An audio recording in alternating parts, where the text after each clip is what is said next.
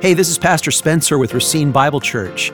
You're listening to a sermon from a Sunday morning. What a great testimony. You just can't watch that and hear it without smiling. And it's just a joy as a congregation to see our sister in Christ to enter the water of baptisms today. She did so in the first service. And we just rejoice that now we can pray for her. And now we know that her relationship with Jesus and his goodness in her life. This is wonderful to hear this testimony. It's wonderful to get to sing together. In a few moments, we'll have communion.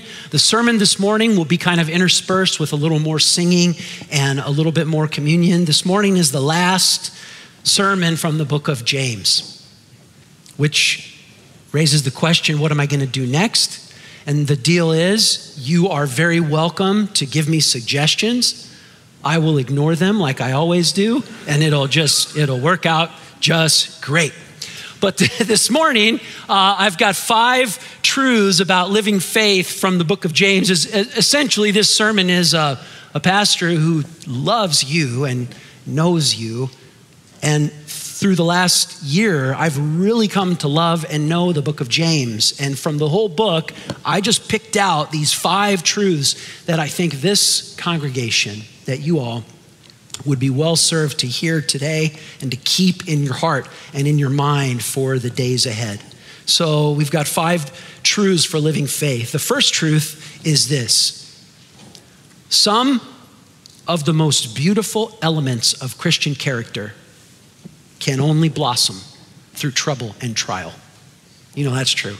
Some of the most beautiful elements of Christian character can only blossom through trouble and trial. James says in James chapter 1, beginning in verse 2, "Count it all joy, my brothers, when you meet trials of various kinds, for you know that the testing of your faith produces steadfastness. And let steadfastness have its full effect, that you may be perfect and complete, lacking in nothing." And then he says in verse 12, "Blessed is the man who remains steadfast under trial, for when he has stood the test, he will receive the crown of life, which God has promised to those who love him." Some of the most beautiful elements of Christian character can only blossom through trial and trouble. You know, we know this is true even from nature. On the farm, or if you just have chickens as a hobbyist, you see those eggs, and that little beak begins to poke through the shell. And those little wings start to push against that shell. And the wise farmer will say to his little helpers, "Hey, don't touch that egg and crack it open further, because that would actually harm that little bird. That little neck and those little wings, they need that trouble and that resistance to grow." We don't just see it in nature, we see it in the supernatural conversion of a sinner. Look at that beautiful testimony that Grace shared this morning. If you heard it, she said that it was when her uncle was dying, a hard death, brain cancer, that she was converted and came to Christ. I've heard many testimonies in the waters of baptism. I hope you have too. And I have really yet to hear one where it's like, when everything in my life was perfect, that's when I came to Jesus. It just doesn't happen that way. And as in conversion, so in conformity to Christ. As in conversion to Christ, so in conformity to Christ. Or as in salvation, so in sanctification. Your testimony as those who are already believers.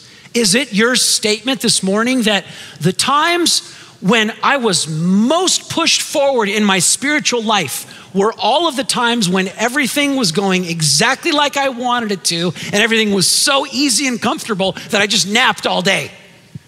That's not when we grow. The most beautiful elements of Christian character can only blossom through trouble and trial.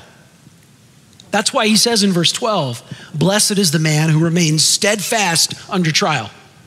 Your version of the Bible that you write out of your own emotion translates that verse this way: "Blessed is the man or woman who doesn't have any trials." God's version of the Bible says, "Blessed is the man who remains steadfast under trial." You know, when we are in trial, most of us spend most of our time trying to wriggle out from under the trial. Pain is not a natural good, and if there are ways that we can alleviate the suffering and the pain, we should utilize those God-ordained means. And yet, what if we didn't spend all of our strength trying to squirt out from under the trial? And what if we spent our strength saying, "Lord, you have said, blessed is the one who is steadfast. Lord, help me to apply my strength to the steadfastness of my faith." What if when we encountered a trial, instead of saying, "Why me?" and just grasping around for escape, what if we just answered that question, "Why me?" Because there is an answer here in James. In James chapter 1, verse 4, it says that through the trials, what is imperfect and incomplete in you can be made perfect and complete like Christ.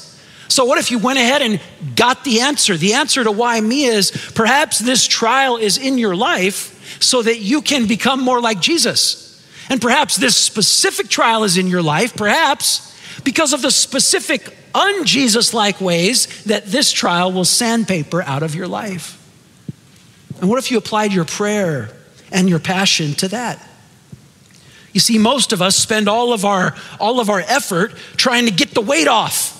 But what if we took this blessing of steadfastness and we spent our effort saying, "Lord, give me muscles to bear up under this trial.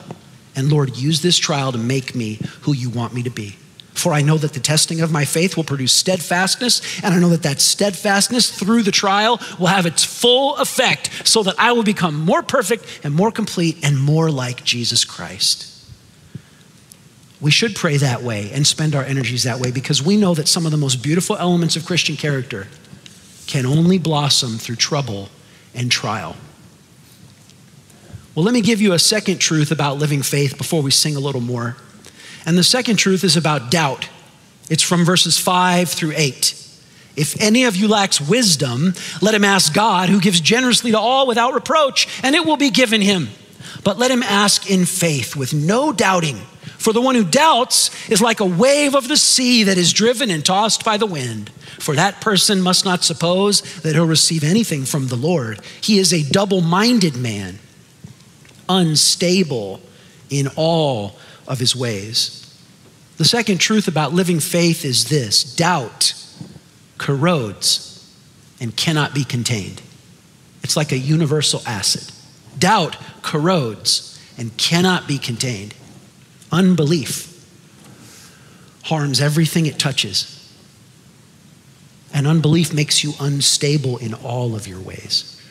Doubt corrodes and cannot be contained. Unbelief harms everything it touches and makes you unstable in all your ways.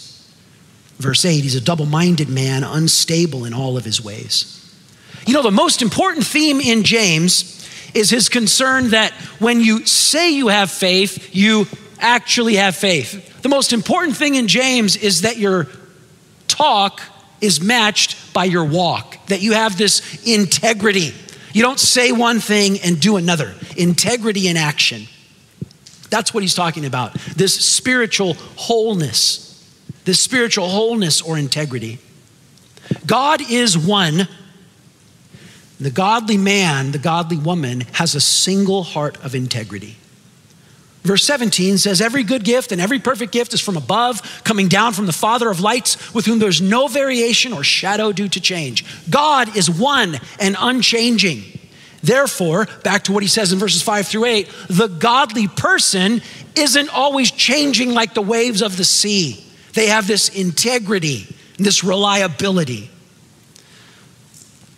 They say that the most important thing about God in the Hebrew scriptures is the Shema in Deuteronomy chapter 6, where it says, "Hear, O Israel, the Lord our God, the Lord is one. You shall love the Lord your God with all your heart, with all your soul, and with all your might." Deuteronomy 6 verse 4 in the Shema says the most important thing about God is that God is one. And then Deuteronomy 6 verse 5 says then the most important thing about the woman of God or the man of God is that they have one heart to love God, one strength to obey God, one will to obey God. They're not divided. James calls it here in chapter 1, verse 8, to be double-minded. The Greek is literally dai, which means two, sukos, soul. To have two souls within you, warring against each other. To doubt God is to be two-souled, to be unreliable like a wave.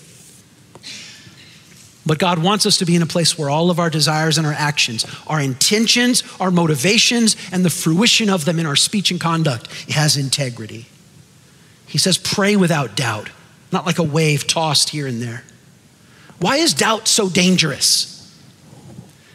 Because I want you to think of doubt not so much as mental indecision.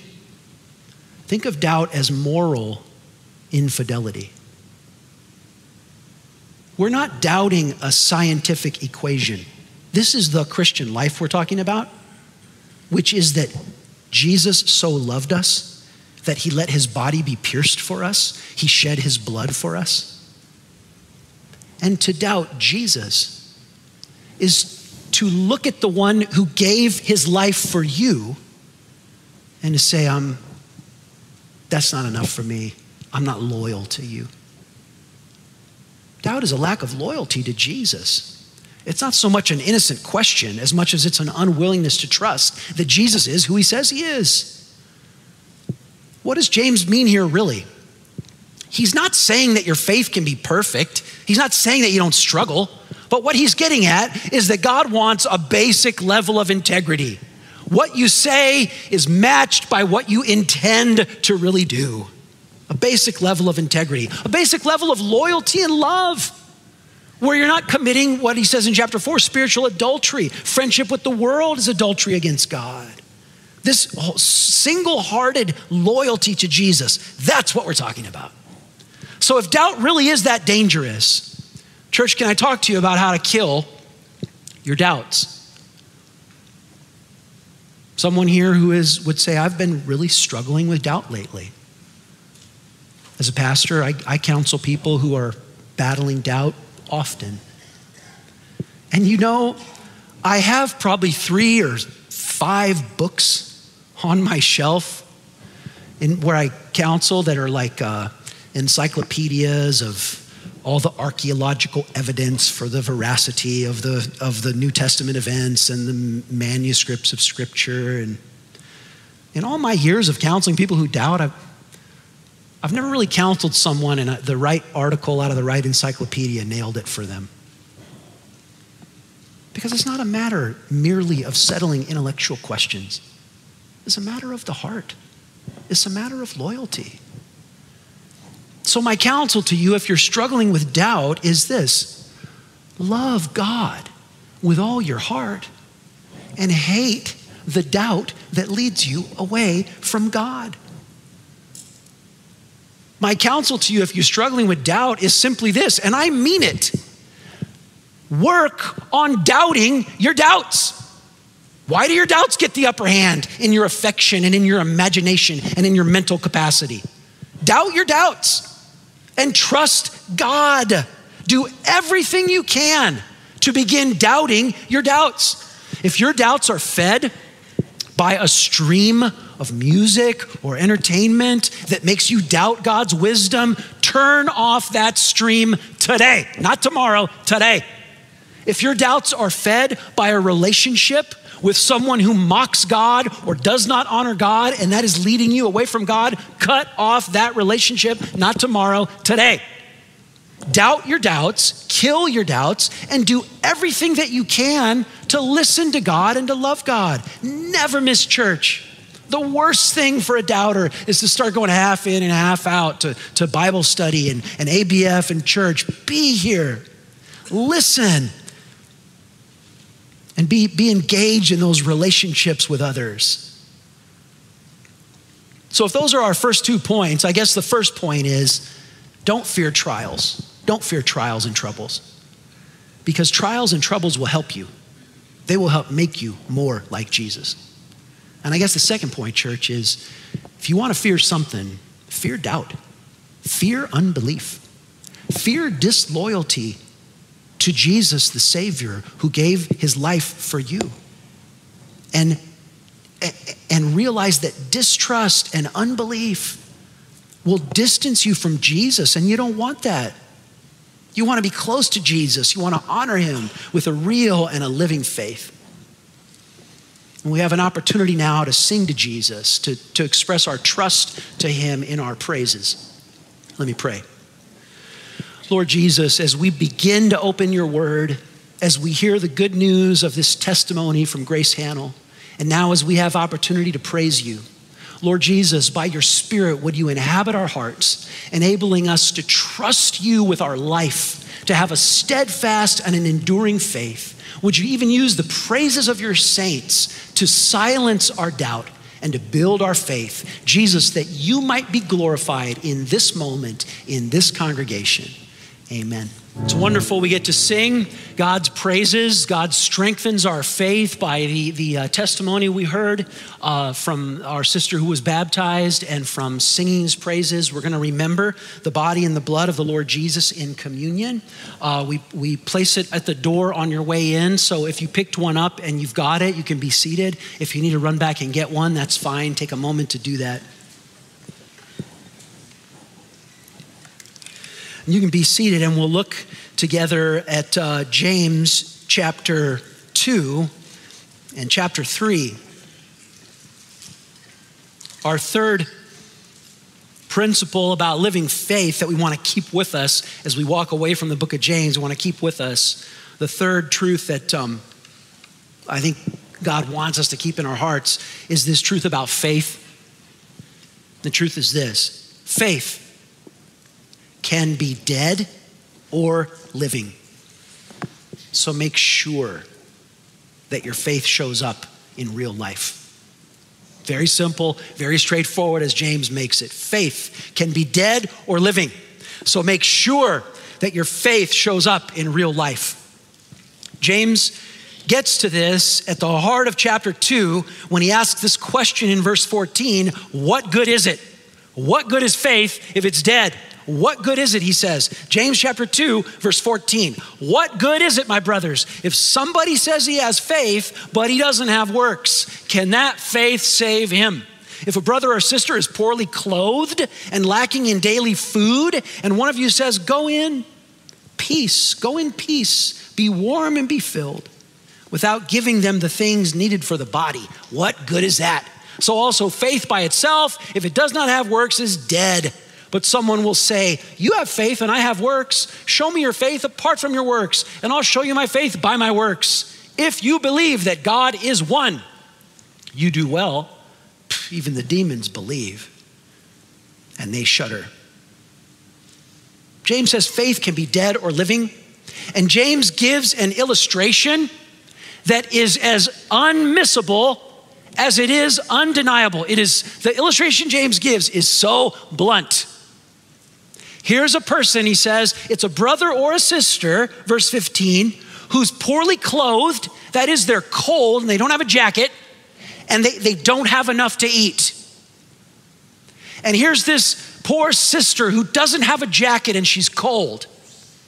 And what you do is you rise up and speak and you say, it is so important to me that everyone has a warm jacket in the wintertime. That's a personal value of mine, and it's just so important. And then you walk away and you leave this sister shivering in the cold. Or it's a brother who is hungry. He hasn't had anything to eat in 2 days and he's got no money. And so you speak, or you go onto Facebook and you say, it's so important that we share with the poor, and it's so wonderful to feed everyone. And you don't do anything to give a meal to this hungry brother. There's no action to it. There's no validity to it. So he says, your words are dead. He says the same thing about faith. So we could summarize it like this, as frank as James is. The poor person will not thank you for your good sounding words if they are still cold and hungry when you're done talking. God will not thank you for your good sounding words about faith if you don't actually listen to God and do what he says. God's not going to thank you for your pious sounding words if you don't listen to God and do what he says. Just like the poor person is not going to be thankful by how good and important it is to you that everybody's fed, but you don't do anything. Faith can be dead or living, so you better make sure that your faith shows up in real life. Now, we put James in its setting in the New Testament, and we got to know about the gospel that we're saved by grace alone, through faith alone, not as a result of works. It's not a matter of faith plus our obedient works equals we're saved. It's not adding works to faith. The issue James is saying is, what is living faith, what is real saving faith, and what is dead faith? And that's the difference. Just saying something is as dead as just saying, I wish everybody had food. So faith that is living is not just a bare expression from the mouth. Faith that is living is that whole integrity of the life, the heart, the mind, the hands, the feet. Words and wishes aren't enough. They need to be expressed in concrete commitments to hear the word of God and do what God says, to have loyalty to God, like we said about doubt. It's not just checking off an exam correctly, it's a loyalty to God. The Bible talks about faith, and there are two genuine dangers about faith. The first danger is that you can have real faith in the wrong object. Doesn't the Bible say that? Some people trust in idols. The Bible says, do not put your trust in princes or nations. You can have real faith in the wrong object. The Bible actually says in Proverbs 3 verses 5 and 6 that you can have faith in your own understanding, and that's the wrong object. The first danger is that you would place your faith in the wrong object. But the second danger would be that you would know about the right object of faith, that is Jesus Christ, but you wouldn't place real living faith in him. In John's gospel, I think the first time it happens is in John chapter 2. I think it happens 2 or 3 or 4 more times. It happens again in John chapter 8. The text of John's gospel actually says that Jesus looked at those who believed in him, and Jesus said to them, you are still of your father, the devil.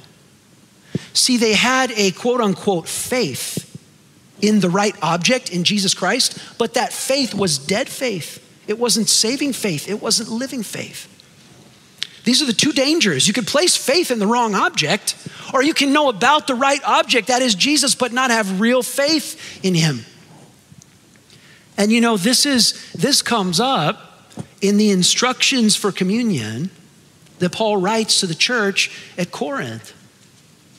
He says that remembering the body and blood of Jesus, it belongs to those who have, his phrase is, to examine yourselves and see that Jesus is your Lord and Savior.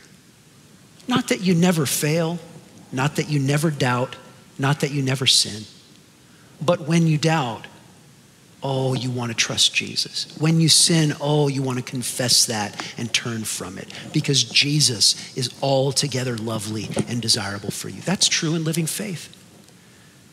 And you know, that's why it says in 1 Corinthians 11, let a man examine himself and not take in an unworthy manner, because we are remembering the body and the blood of Jesus. We believe that Jesus took on flesh. If you have that communion element, you just peel off the top and you get the soft wafer that's in there. You know, that represents the body of Jesus. That in order to save us, the eternal Son of God, the second member of the eternal triune God, he took on flesh to come down here and save us. He says, this is my body broken for you. This is my body given for you. You know, what we confess when we take communion is that Jesus did not remain in heaven. Jesus Christ took on flesh and he descended from heaven into the waters of the virgin's womb. And he was born like us, yet without sin. And then when he began his ministry, he descended into the waters of the Jordan River in order that, fulfilling all righteousness, he might be baptized as our Savior, as our representative. Oh, and then they lifted him up on a spike, crucifying him. And the Apostle Peter says that upon the moment of his death, Jesus descended, as it were, to the waters below the earth to proclaim to the captive souls his victory over sin and death. And then rising from the grave, he has accomplished for us our salvation. This is what we remember. So remember that Jesus took on a body in order to die in your place. As the Christian church, we confess that God made him who knew no sin to be sin on our behalf, that we might become the righteousness of God in him. Remembering Jesus Christ, take the bread.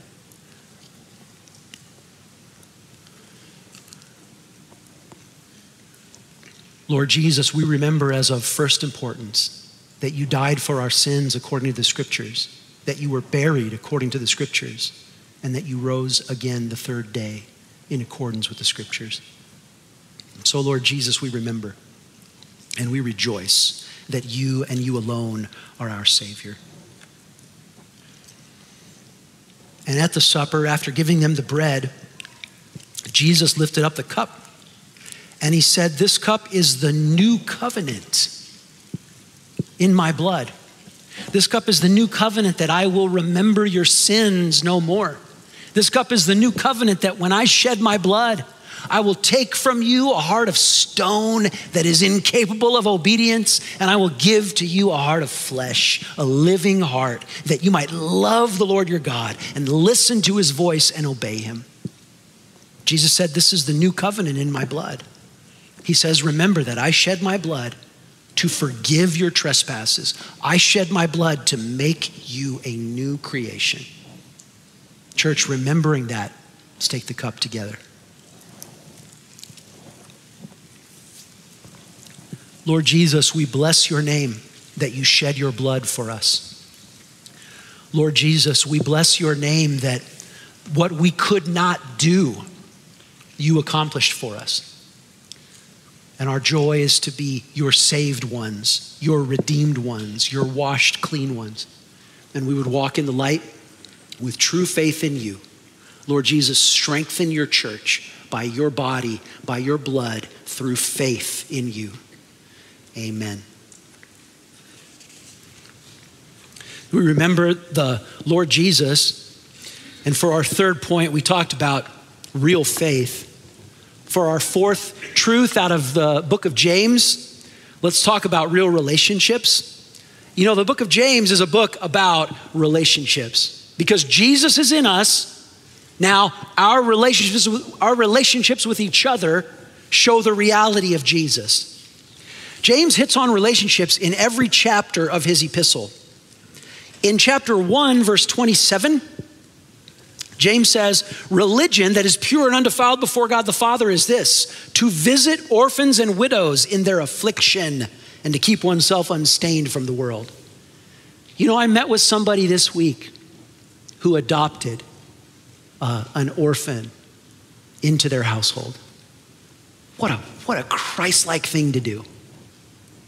James says here, living faith is, are you the kind of person who goes to Ridgewood Care Facility just to give your personal affection and love and attention to a widow in there who doesn't have anybody to love her anymore?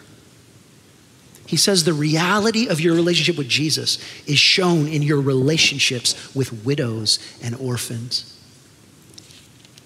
He talks about relationships in chapter 2 when he says in verse 8, if you really fulfill the royal law according to the scriptures, you shall love your neighbor as yourself, you're doing well. But if you show partiality, you are committing sin and are convicted by the law as a transgressor.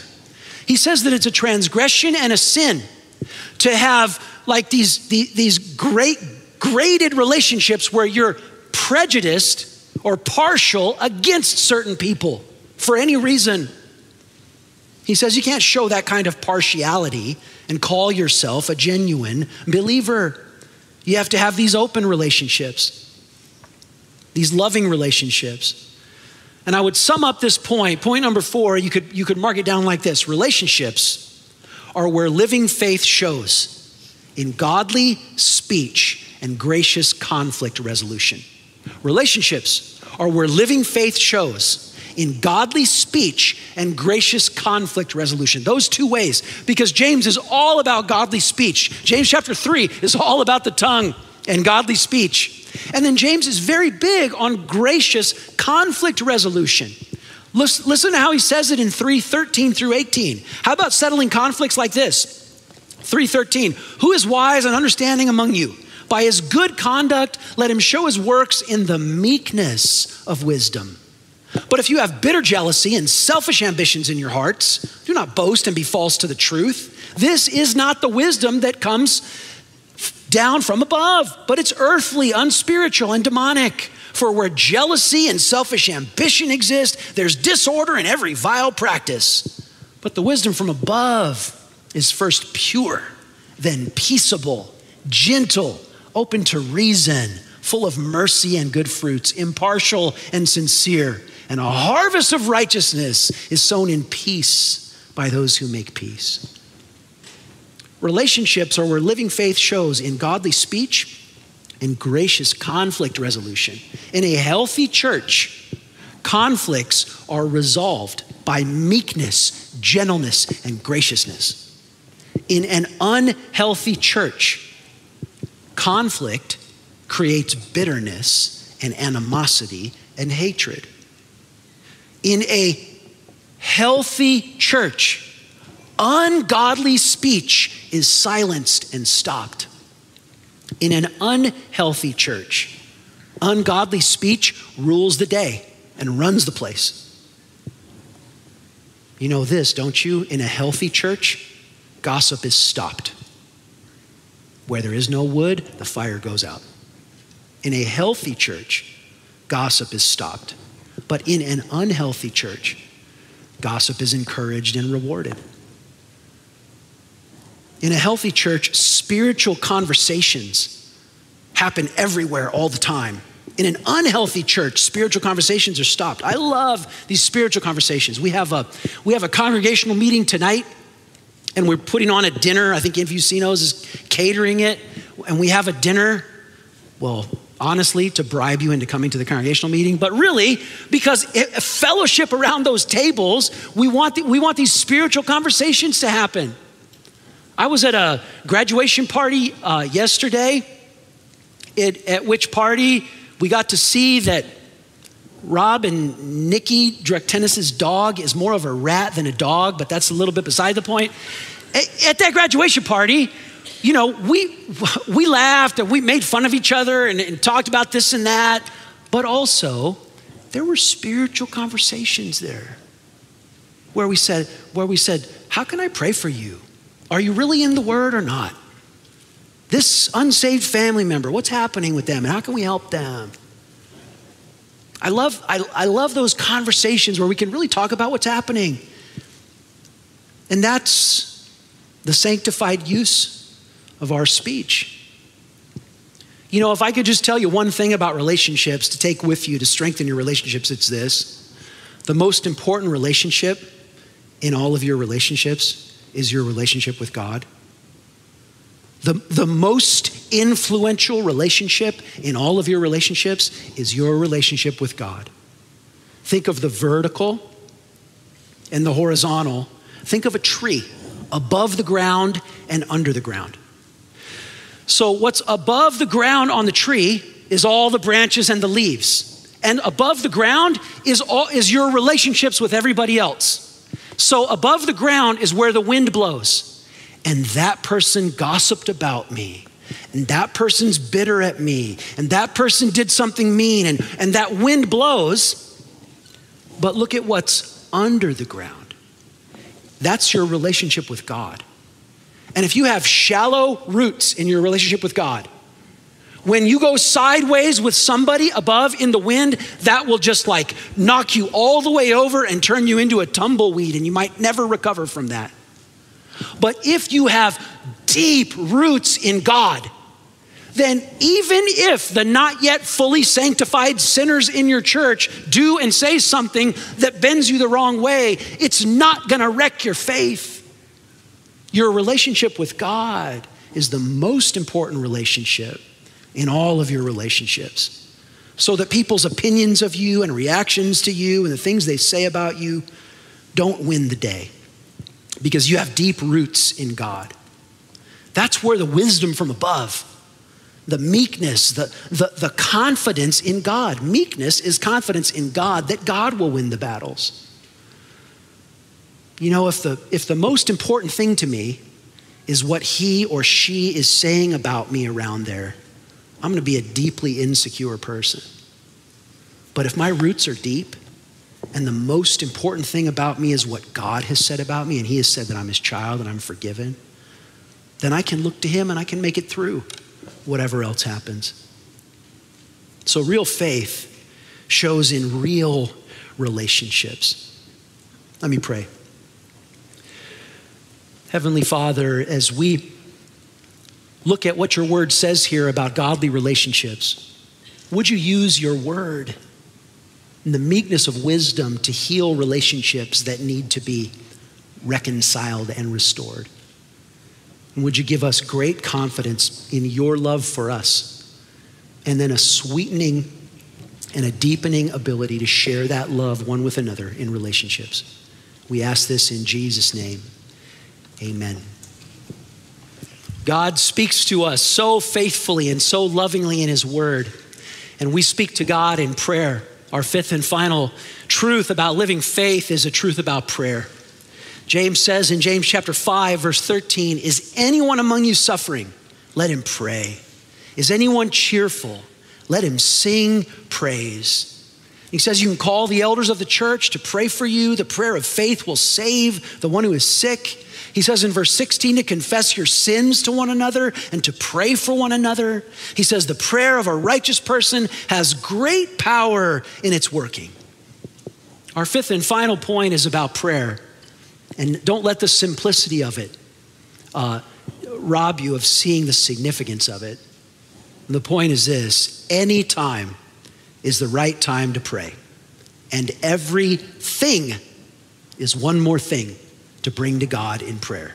Any time is the right time to pray, and everything is one more thing to bring to God in prayer. James 5:13 says the suffering things, the bad things, the sad things, we bring to God in prayerful supplication.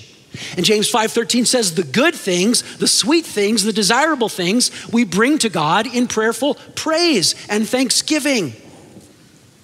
Everything is one more thing to bring to God in prayer. James knew about prayer. They called him camel knees.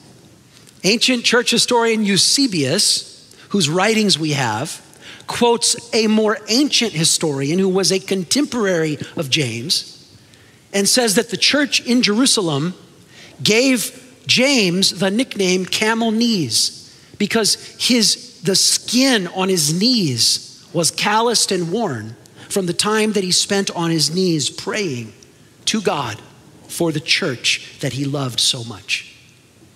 James 5:13 sounds simple, but it is a profoundly spiritually altering practice to bring everything to God in prayer.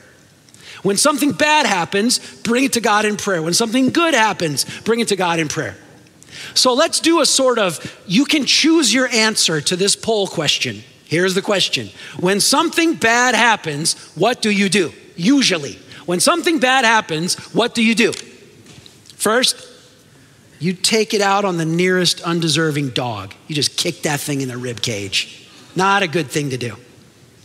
Or worse, you take it out on the nearest checker at the grocery store. It ain't her fault you're having a bad day, but you sure take it out on her. It's an awful thing to do. When something bad happens, what do? Some of you complain about it in the whiniest possible way. That's an unattractive and ungodly way to live. When something bad happens, what do? And some of you almost like a hard candy. You just keep kind of rolling it around in self-pity. Some of you have not found a cool swimming pool that will ever be more comfortable than your pool of self-pity that you just do laps in. And for some reason, just thinking about how bad you have it just makes you feel superior to what's happening in your life. When something bad happens, you go to self-pity, you go to anger. Some of you, fight or flight.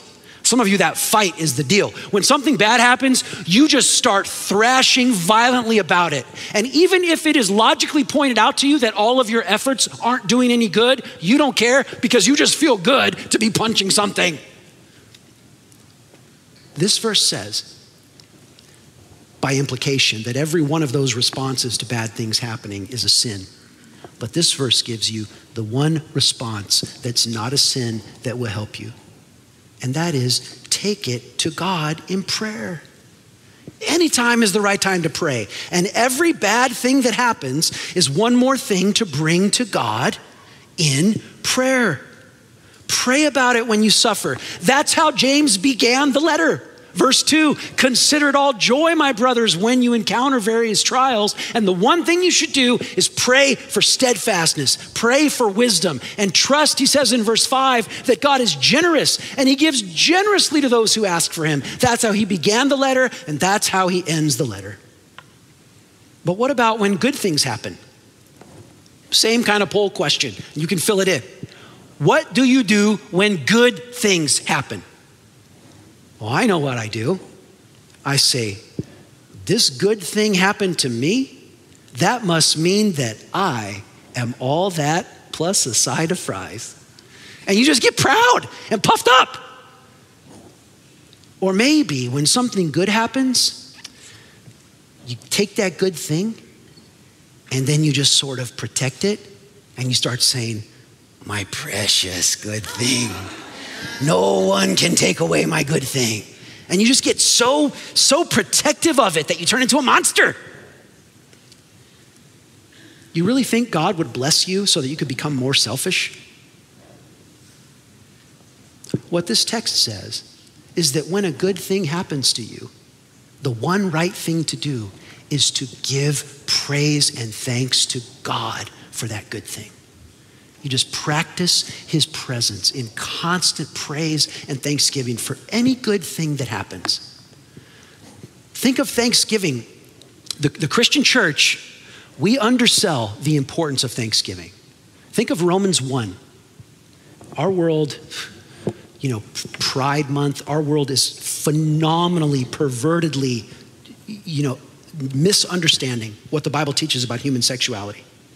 And homosexuality and other sexual sins are detailed in Romans 1. But if you look at what Romans 1 says about it, the core is Romans 1 verse 21, where it says, they did not know God and they refused to give God thanks. Therefore, they're given over into all these perversions. You see, Thanksgiving is our safety and our sanity.